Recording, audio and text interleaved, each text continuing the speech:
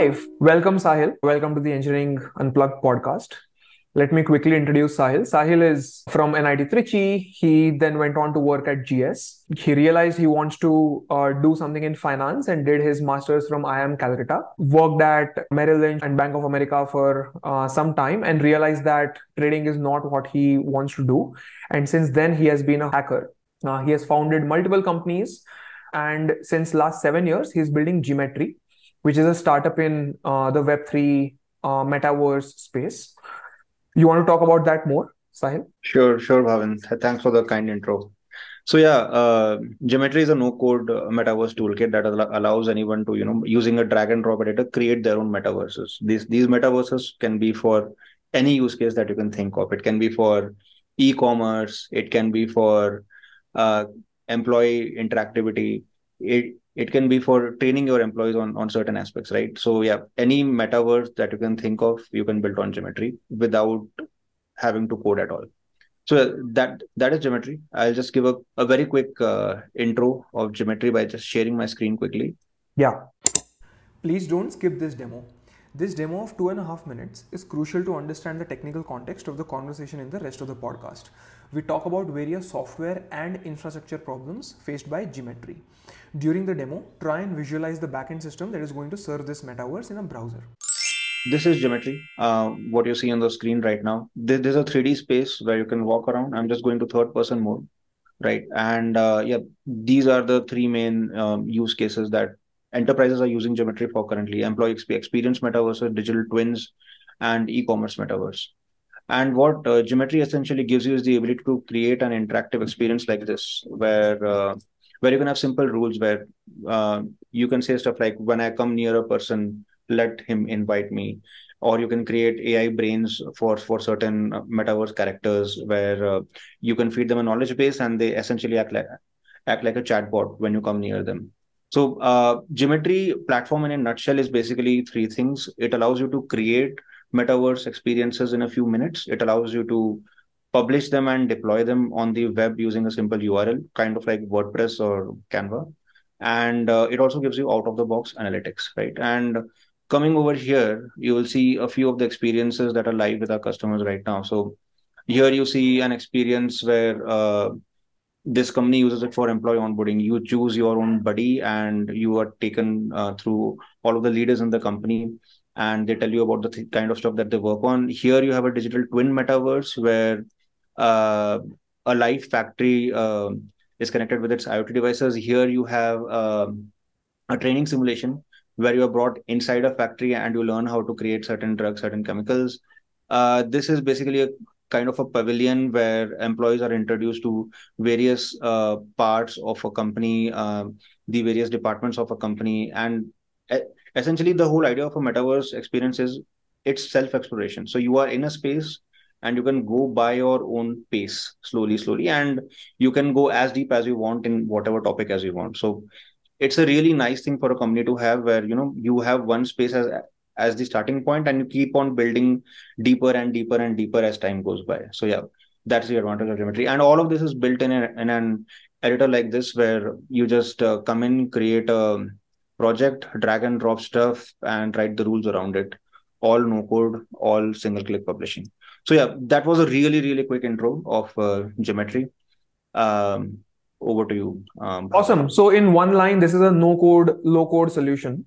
Yeah. To build your own metaverse, and you can, I assume, you can create assets into it, and you can upload videos, and you can, as you said, you can build the rooms, and then add navigability. How does the tech look like? Let's dive one level deeper. So, can you give a quick intro to how the architecture looks like, and what are some of the very sticky tech problems that you have attacked in the past?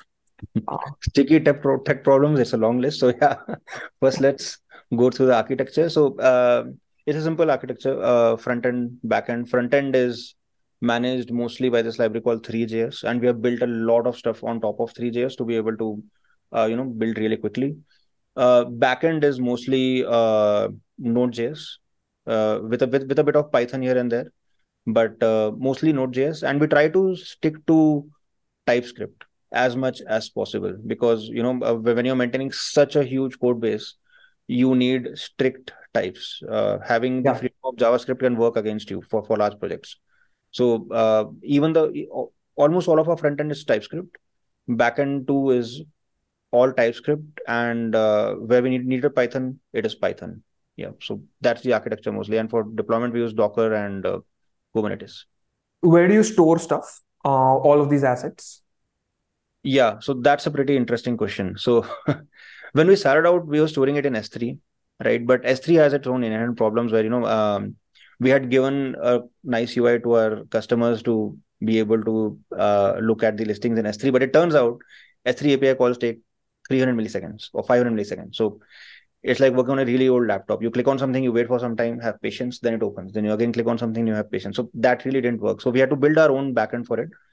That was a pretty tough call at the time for the business because our business was just taking off. We had customers with us, but uh, we had to solve this problem because we knew that if we have to survive for the next couple of years, we need a really fast API. We need a really fast UI for people to be able to create this stuff. And we had projects with thousands of assets in a single scene. Like people keep adding images, people keep adding audios, people keep adding videos. So at what scale did this break down? Um, Yeah. did S3 stop working for you? So S3, the list API of S3 works well with 10 objects. The moment you hit 100, you start seeing the slowdown. You start feeling something is wrong because you click on a folder and then you wait for around a second for the API call to come back because you're not talking to S3 directly, you're talking to it via our server. So the call comes to us, we talk to S3, we get back and we do it. So we finally, to solve this problem, we ended up creating our own virtual file system. So we reduced the number of calls to S3 drastically. The only thing that we do with S3 is store stuff and get stuff. That's it. The file system is all virtual. The file system is all fantasy on a Postgres database. That's it. So move operations, cut, paste operations, all of them are like a single millisecond operation. So it became instantaneous. So it had a huge benefit, but it had a huge cost also. It had a huge temporary cost. Right? We had to stop our normal way of working. We had to Yeah. say, okay, all of these other tech problems, baad mein.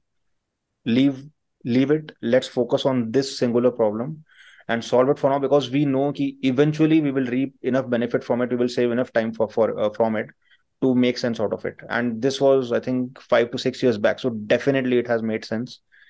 And we did a search. It is not like we want to build stuff blindly. So we are very, very careful about the stuff we build.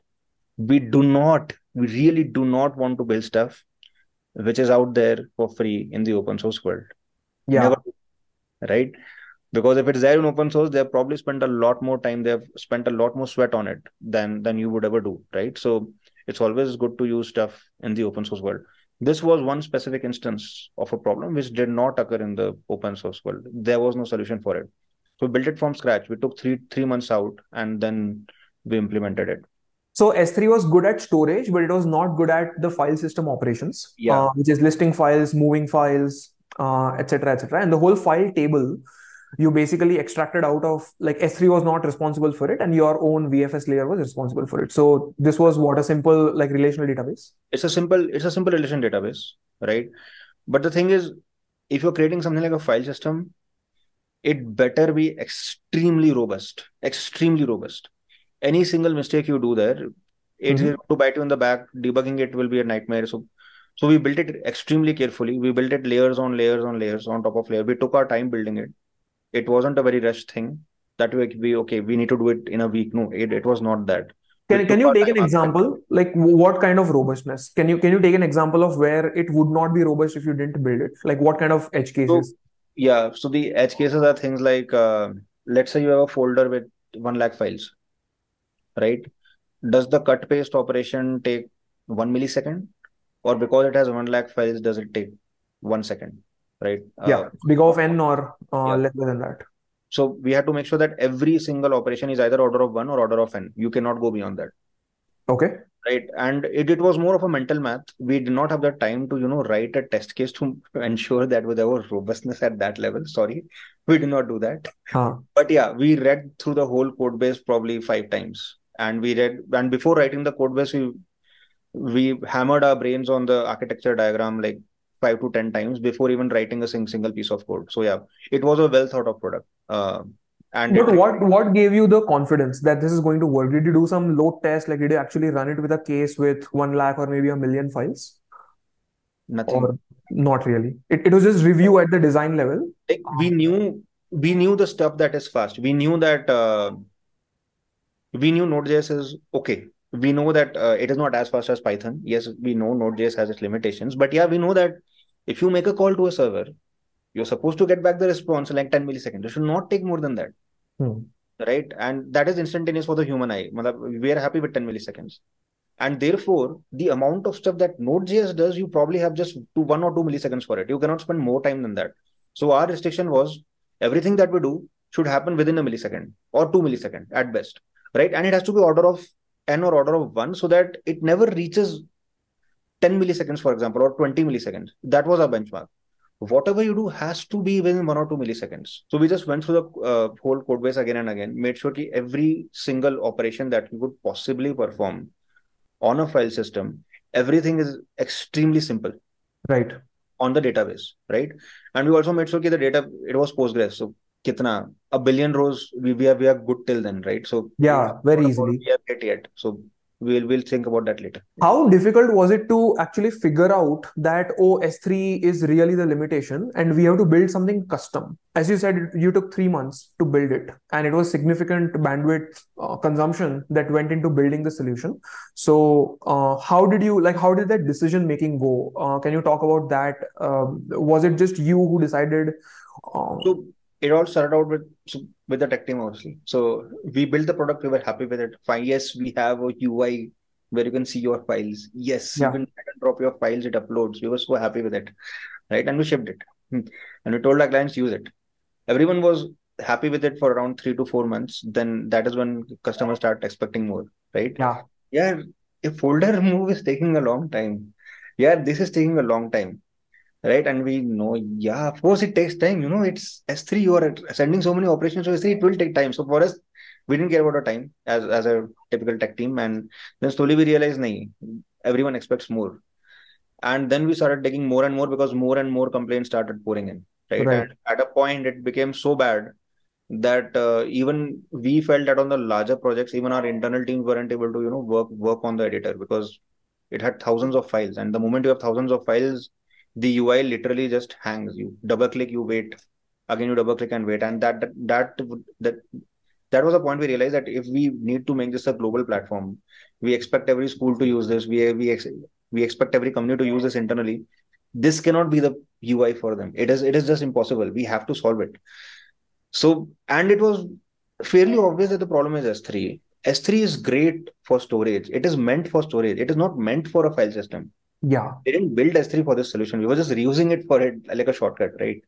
It was our fault for using S3 like that. We did a lot of search online. Is there a way to prevent 3 months of work or 6 months of work trying to solve this? Because you don't want to be wasting resources in a startup. Our time yeah, was extremely precious. Unfortunately, I think we searched for a good 2 weeks to 1 month. Unfortunately, we did not find anything. We talked to a lot of people also, and none of them had hit the problem like us. We were expected कि अच्छा, if I drag and drop an image तो हो जाएगा. We were also expected कि if the image is, let's say, 4,000 pixels into 8,000 pixels, hmm. our platform should be able to handle it. The thing is, if you open that image on Chrome, your Chrome would crash today. Oh, even today it would crash. Yeah, I'll give you a large image. Your Chrome, you will run out of video memory buffer and your Chrome will crash, right?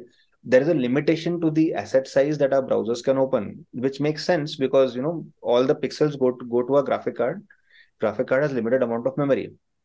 So we were also expected that all of these assets would be downsized. So we needed a really robust system Hmm. where we had a really good idea of what assets are there in a project. Everyone had the architecture in mind. This is what we all learn in computer science, right? We learn trees, Yeah. we learn file systems. So the answer is fairly obvious, but actually building it and making sure it works and works in a robust way and doesn't fail, that was a real challenge here. And I think Hmm. once the whole team understood the architecture, right? Once everyone was on board with the architecture and understood why we are writing these layers, what were the problems that could have occurred if we skip a layer, right? Once everyone understood that, the code base for it was surprisingly simple. It is literally some, I don't know, 10 files or something, 10 large files, but that was it. we have built a lot of stuff on top of it. Like when you upload something, we run migrations on it, making sure we have a low res image, we have a high res image.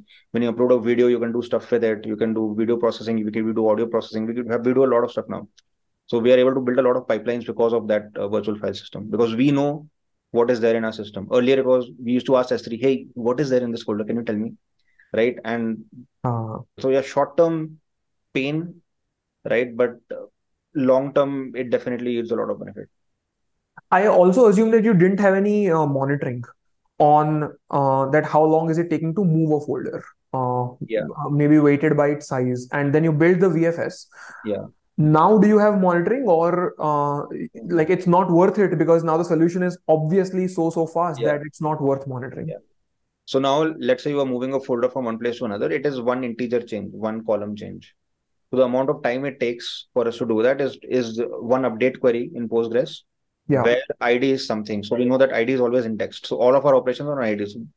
It has to be order open. It has now we're depending on the C++ code that the guys in Postgres have written. Right? We are And did the latency problems just completely go away? The customers who were complaining about कि folder move करने में yeah. time लग रहा है, did it completely get resolved? Yeah, so this specific instance, yes, latency problems are something that stick with you if you have a global platform. You cannot get rid of it, unfortunately. But yeah, in this instance, it completely solved. So one thing that no one can overcome, whether you are Google or Microsoft or whatever, is the speed of light. So if you're sitting in US and you have data in India, it will take 300 milliseconds. You cannot make it faster than that. You can make it, I think, till 200 milliseconds with a better fiber optic cable, but that is the limit. So yeah, that is a latency problem we still deal with. When we started out, right, we had a lot of customers in India. We obviously wanted to grow our US base. We had success. We had initial success there. But very soon we hit upon a problem where everyone started complaining, yeah, your experiences load really slow. Okay. And this was a complaint only from US, not from India. Right. And one problem we definitely faced was, okay, how do we replicate it? ठीक है. We figured out, okay, this is a problem happening from US. Probably VPNs is the solution. Let's use VPN and try to figure out what's really happening. Pretty soon, very soon, within a day, we realized, okay, problem is latency. There are a lot of calls that happen between India and US, and we really can't do much to make it faster than this unless we think of a re-architecture. There were a lot of times we pushed this problem under the rug because we never had the resources or the time to even think about it. When I think around 6 months down the line, when from the time that it was first reported, it became very serious, and the other co-founder, Usav, right, he is the one who talks to most of the clients. He said, "Nahi, now is the time we take out time and we fix this. We really need to think of a solution." You will find a lot of databases and, for example, even Redis claiming that they have solved the problem. You will find, and no matter how many CTOs you talk to, right, all of them have a different approach to this. So there is no clear-cut answer to this problem. So what I realized is the problem has to be geometry specific. The solution has to be geometry specific. I will not be able to copy someone. For example, our operations are asset heavy, unfortunately, right? We make a use of a lot of CDNs. Our code runs mostly on the browser, right? So we need to make sure our code reaches the browser as soon as possible. So it kicks off and it seems that it is fast. So a lot of the architectural decisions in geometry as a VR platform were different from anything else that we have seen out there. I actually talked to one of the CTOs of Wipro. I talked to one of the CTOs of TCS. I talked to a lot of people before deciding what to do here. I talked to Alugu also, by the way, Alugu and our whole internal Delta group, trying to see what other people have done before. Yeah. The solution that mostly people employ is kind of like sharding, right? And teaching your code base that if the call is from US, do this, but if the call is from India, do that. The problems that I found with this solution was you need a large team to support it. So we were a team of 4 to 5 developers at the time. Everyone was extremely burdened with a lot of other tasks. So the problem with that solution is the whole team needs to be in on it, right? It wasn't something you could do in 2 or 3 weeks time. So out. Then if you couldn't do sharding, then the other solution is caching, right? Now, with caching, even if you have local caching, right? Generally, the cache solution that I got was people do everything on cache. Like the storage is also cache, everything is Redis, right? It's kind of having two different databases in two different regions with two different code bases. Our problem was look, we are going to have metaverses where there are two people from China, two people from India, and two people from Australia conversing with each other. Okay, and one guy from US. We cannot have completely separate instances. There needs to be one common source of truth. This was a problem not many other companies were faced with. So we needed one commonality. So we cannot escape the fact that there will be one master Redis or one master Postgres, some place where the single source of truth will be there, right? And that was a huge problem that we had to work around. So the final solution that we came up with was a mix and match of everything that we learned from others. We have a local cache, we have a central cache, right? And we have mechanisms to make sure that a lot of communication happens between the two. So everyone feels it fast. But the actual data updation in the central cache happens after a bit of delay, let's say 1 second. But no one gets to know that. Right? So everyone feels it fast now. Everyone feels it loads really fast because so for loading, we have extremely aggressive caching at the edge Kubernetes clusters. And for communication, we have a different kind of caching with the central layer. So for different problems in geometry, we have to come up with very different forms of caching. And this was finally a solution we were able to implement in 2 to 3 weeks, right? All of the other solutions that we heard, unfortunately, required a very big rewrite, and we never have the time or the money to spend on that, nor will we have, right? And even if we had done that, we wouldn't have been able to manage it properly. There would be just too many bugs and just too many issues with it. So we said, okay, we'll come up with a compromise. Just write one layer that caches extremely aggressively locally and does a look ahead later. Basically, first serve the customer and then see, hey, was there any update? If there's an update, okay, fine, update the local cache, fine. And that was a compromise that we are able to live with because not too many updates happen. So if an editor edits a project once a week, there are probably a lakh views that are supposed to happen with that one edit. So the views are a lot more than the edit. So we are okay with those compromises. So the compromises that you take for your solution has to be very specific to your platform, right? So especially latency. So that is one problem that I found, that there's no good solution out there. What were some of the other sticky problems that you ran into where you have taken unconventional decisions? So geometry is a story of all unconventional decisions. One of the things that we started out with definitely was initially when we started out, for a long time we were bootstrapped. We didn't have any money. We were running on fumes, almost zero salary as founders, and our initial employees were very supportive. So yeah, things were okay. We were just going through, and luckily we had money coming in from customers. But again, we had to be extremely conservative. Our biggest cost at that time was just hosting our services on something like either AWS or Google. The cost constraints were what drove us to things like Kubernetes, because that allows you to really be efficient with the number of cores you have bought from Google or the number of cores that you have bought from AWS, and you keep reusing the cores which are not used with other Docker containers, right?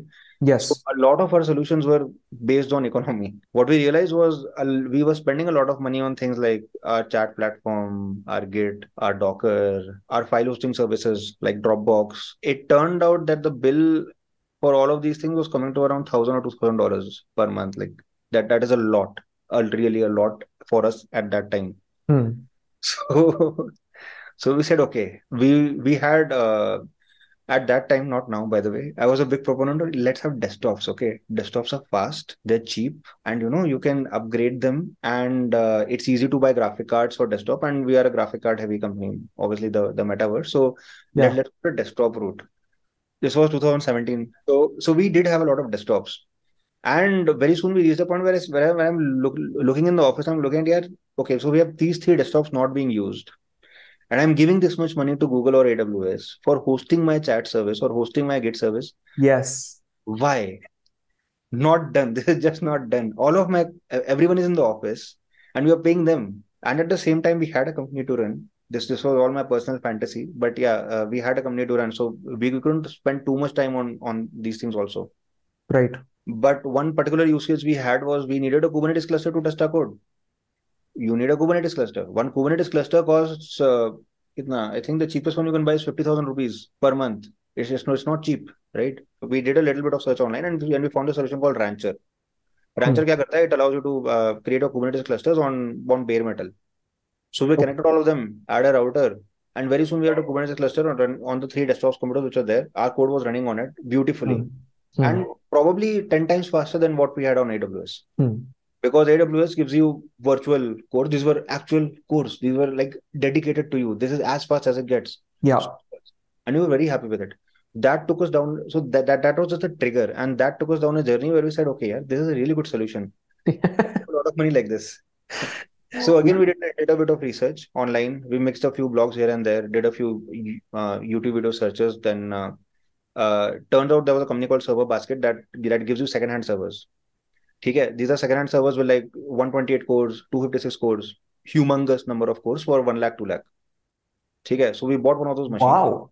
Yeah, That's like super cheap.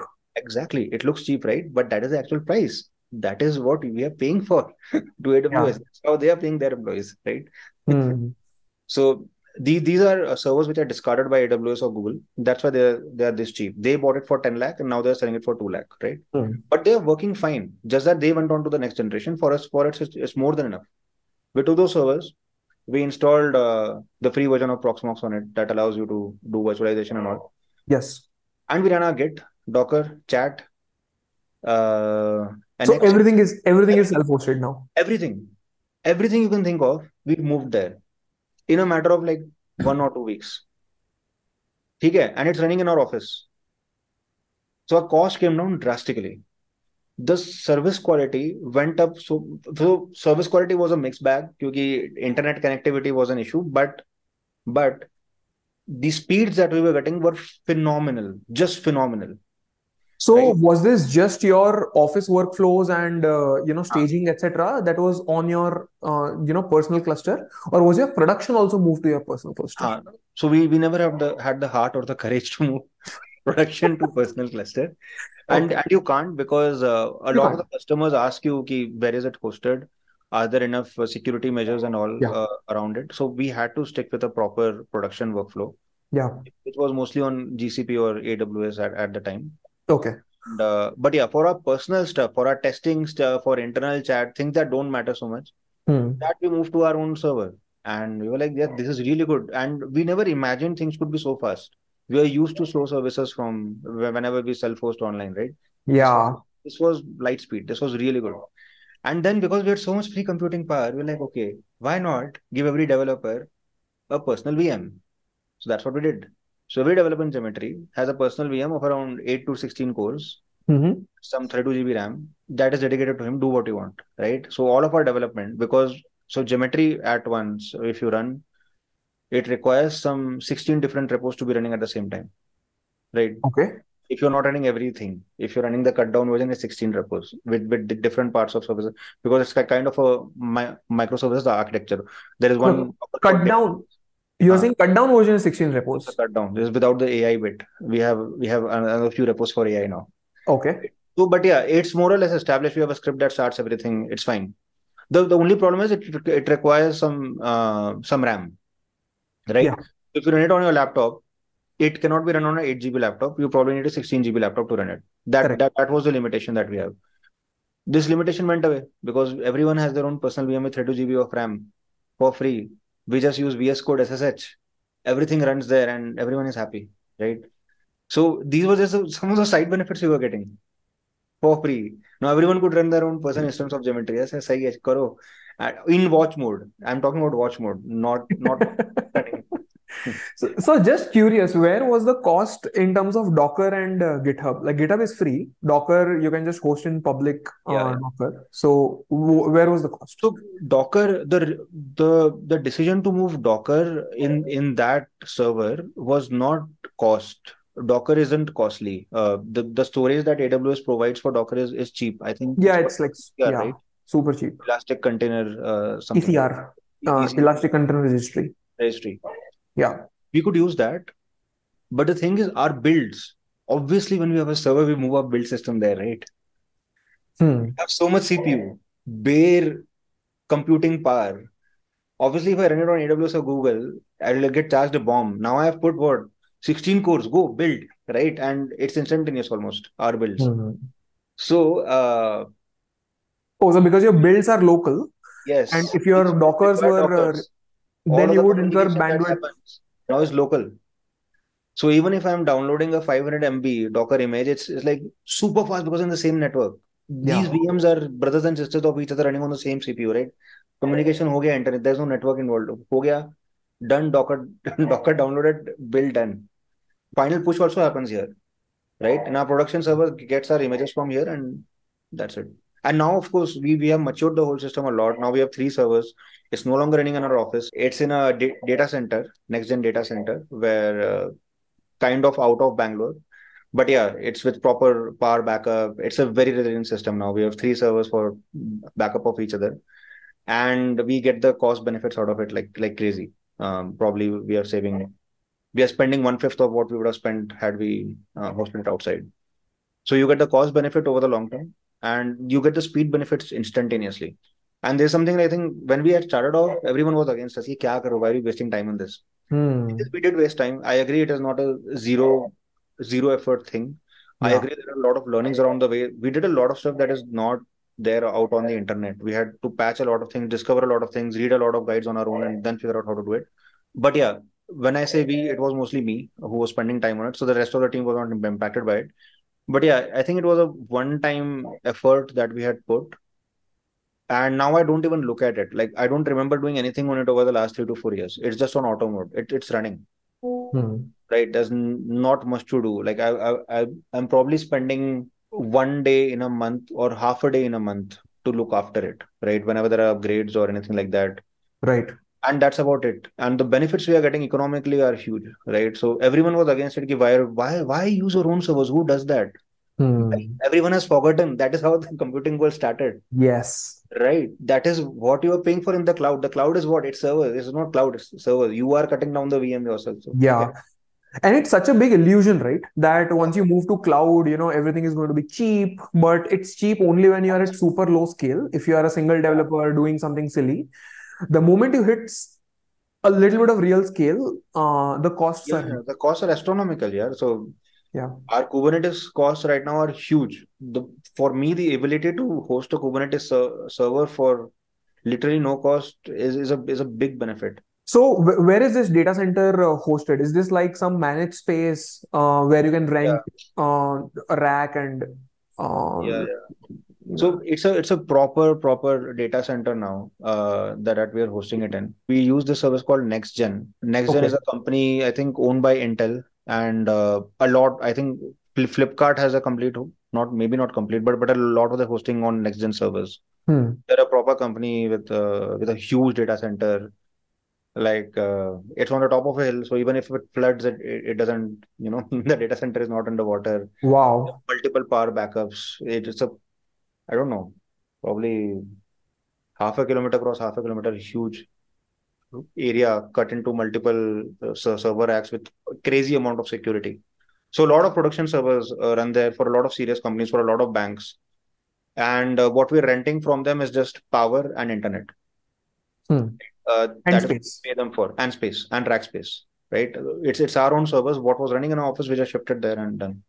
Don't you have issues of the hardware failures? Like hard disks fail all the time. The servers, which are used ones, which you have bought from, first party, will also fail at some point. So, what has been the experience on in that space? Yeah. So for us, we have been running 8 multiplied by 3. We've been running 24 SSDs, most of them of 1 terabyte or 2 terabyte. I think we have one SSD of 4 terabyte. Till date, These over first the hand? last, Are these first hand? I assume SSDs are so. first hand. SSDs are first hand. Okay. We didn't even go for those enterprise SSDs which are 3 times the cost. Sorry, we just bought it on Amazon. Our SSDs, they work fine. Okay, Hmm. not the 860 QVO. We went for the EVO that is meant for enterprise issues, not meant for rack servers. But we are still using it. It's fine. Hmm. Till date, only one SSD has failed. Okay, over the last 6 years. Okay, and what we've done is our critical services run on a ZFS. Yeah. Because it's a ZFS, I have a margin of error of 2 SSDs. Right. Okay, so even if one fails, I have time to go to the data center and change it. And does the service do it for you, where you can just They ship a also do SSD to it. They them and also do it, but till date, I haven't faced that situation. जो fail हुआ था, I just moved my VMs out of there and it's done. it's just It's sitting there. dead The server is there? sitting there. Probably when I go there next, I'll do it. It's there in my to-do list. Okay. See, SSD failures are not that common. Hard disk fails, I agree. Yes. SSDs don't fail that much. And the thing is, oh yeah, one more learning. I don't know why. People, when you buy a server, people say, do you want this hard disk with it? Why? Don't use hard disk. Just switch to SSDs. It's the same cost nowadays, right? SSDs failure rate is close to none. Very, very low failure rate. So just switch to Mhm. SSDs and you are good. And the speeds are phenomenal. Matlab, the parallel VMs that run on our SSD, we run around per SSD, we are okay with 5 to 6 VMs, active VMs of developers developing on it with watch mode on, right? It's hard work on the SSD. It works fine. Yeah, and of course, I mean, your builds are going to be faster because your work is also very, very data heavy, disk heavy in terms of assets, etc. So SSDs like pay off uh, a big dividend there. It's not even payoff. It's the same cost as hard disk. It's a no-brainer nowadays. Hmm. There is no reason left for servers to use hard disk. It is probably legacy reason which remain. I mean, it can't be a free lunch, right? What I'm trying to understand is that, sure, like you saved on the cloud costs because you set it up and you tasted blood the first time it worked, and then now you're doing everything on your personal data center, self-hosted data center. But there must be some challenges. Like how about software upgrades? How about those patches, Yeah. OS upgrades? There must be some thorny side to it, which is not like I'm sure it's net So, positive, but what are some of the bad sides to it? so you need someone who is extremely good at remote management of servers with, so the way I simplified my whole workflow was using things like Ansible, Terraform, and Hmm. so on. So Hmm. now the reason I spend so less time on it because everything is Terraformed, right? Right. I just have a Terraform script that goes through every server that I have running. If there are any upgrades, I control it through Terraform and Ansible. So I try not to touch the servers myself. And because of these first principles, right, of making sure whatever I do is repeatable, right? I actually agonize a lot in the beginning, trying to make sure I never do something manually on a server, and it is agony, and I go through it every time. The reason I go through it is because of the fruit that I get at the end, which is of repeatability. If it is repeatable, suddenly your future pain goes down, right? And because everything that I've done is repeatable, things are okay. Now, because I'm following these principles, things are easy for me to manage. If you don't follow these principles, if you are a person who is cutting down the VMs on your own, going into the VM, doing Oh, sudo apt install MySQL, for example, or Postgres, then no, then don't do it. yeah. Every service that I run is Dockerized. Every service. So even our Git is running on a Docker inside a VM, which runs on the service center, right? Even Mhm. our Docker repository runs on a Docker repo. The dark side of it, right? It's not all green. Yes, there are more management issues, but yeah, if you can do it, do it. If you can't, and if you think that it's going to take away more than it's going to give you back, then don't do it. Yep. How do you foresee it? The calculation of how much cost are you going to save versus how much capex are you going to incur right now? How easy was it, the decision to move? I mean, did you have to take a very hard leap of faith? Like, were you scared in the beginning? Um, Uh, In the beginning, see, it was an experiment. If it worked, it worked. If it failed, it failed. Luckily, we had the building blocks with us. We had the few free desktop machines lying with us. All yeah. of them were Ryzen 5 or Ryzen 7. Each of them had 8 to 12 cores, and one of them had 16 cores. So we had semi-powerful machines for that time, right? And we connected them up with LAN wires, and suddenly we had a cluster running on it on this thing called Proxmox. So Hmm. we had a test bed with us, and we could see, okay, will this work or not? Was something we could experiment in our office itself. So a lot of the learnings happened in the office. We started using it for our Kubernetes cluster. It actually worked. Right. This was all like a 1 week experiment, and when it worked, that is when our heads turned. That is when we said, okay, maybe we can do something more out of it. That is when I did a little more research with a few of my friends. But how do you host stuff? Is this something where you can save money? Okay, So so the takeaway for me is that you did a POC. It yeah, was not that you went all in with a lot yeah. of Of fantasy course that this not. is going to Yeah, yeah, work. yeah. This one So, like let's spend a lakh and yeah, it'll work, or let's spend 3 lakh. It was a very very gradual thing. It happened over months. We did something. We stuck with it for a month. Working fine, great. Then yeah. we thought, okay, let's buy a small server rack for the office. We actually bought a server rack for 20K or 30K for the office, where we put Hmm. all, when we dumped all the desktop machines. Then I have a video on YouTube on what is the best way to stick a motherboard on a rack? Because the desktop machines take too much space. We actually took the motherboard out, took the SMPS out, and wired everything together. Which tape is the best to stick a motherboard on a metal plate is the research that we had to do. Oh, I would link the video somewhere up. Yeah. You can find the link. So those are Uh, good learnings. Yeah, those learnings don't help us now because now we have a proper server. So that again, so that was at a time we couldn't afford a server. 1 lakh was too big of an expense for us. hmm. Not 1 lakh, probably 2 lakh. 2 lakh plus the cost of SSD. So it comes to around 3 lakh. At that time, we couldn't spend rupees 3 lakh on Yeah. this when we didn't know the benefits out of it. That would have been too big of a risk to spend. Then later, when we knew ki, okay, doing it like this will definitely save a lot more than 3 lakh, then that is the point we felt confident. Okay, now let us spend 3 lakh on it. Then we spent on it, got the server, things became easier, did everything in office. Then we realized, okay, nahin, having a lease line to office quality is not good. We need a data Well, center. So then we yeah. shifted to data center. And since then, we haven't looked back. And right now you are playing that role of being a sysad for this whole Right thing. now, I'm playing the role of being a sysad. I think even if you scale up, right, you were talking about maybe 100 or 200 developers, which is quite far given that you are at 5 developers right now. Yeah. Wouldn't it be a lot cheaper to just hire a few folks who are extremely good sysads and pay them salary, but all of this is managed and that's going to be net positive with respect to the cloud costs? See, that's definitely one thought. We will definitely try to do that first. The thing is, this is not our core business. Yeah. That's one very important thing to keep in mind, right? We can't delve too deep into it, forgetting अच्छा भाई, our business is actually creating metaverse experiences. This is all sidelined, right? But not exactly right, because this is a classic build versus buy decision. And if there is financial sense into it, yeah, you have to spend some bandwidth, because if you have a team of, let's say, 3 or 4 sysads overseeing this, then there has to be some management bandwidth that goes into managing them, etc. So that is the cost that you have to pay apart from the money. But it's a classic build versus buy decision. And if like companies and giants like Flipkart is sticking to it, Dropbox moved away from S3 and they saved like Most large 100 companies billion. do it. That's what I'm aware of. Most large companies do it, But at a right? small scale, you're saying whether it Uh, is worth it. Small scale, I haven't seen a lot of people doing it. I think whoever I've told to has cursed me. What are you doing? Why are you wasting your time? How did this play out in the COVID times? Because if everything was on desktops and then people suddenly stopped coming to the office, Hmm. they were no longer connected to your LAN. How did that experience go? Like, did you have to get a static public IP and then expose everything over a VPN, or how? So we were very lucky in that sense. Just before COVID, I think we had shifted everything to the data center, Oh, wow.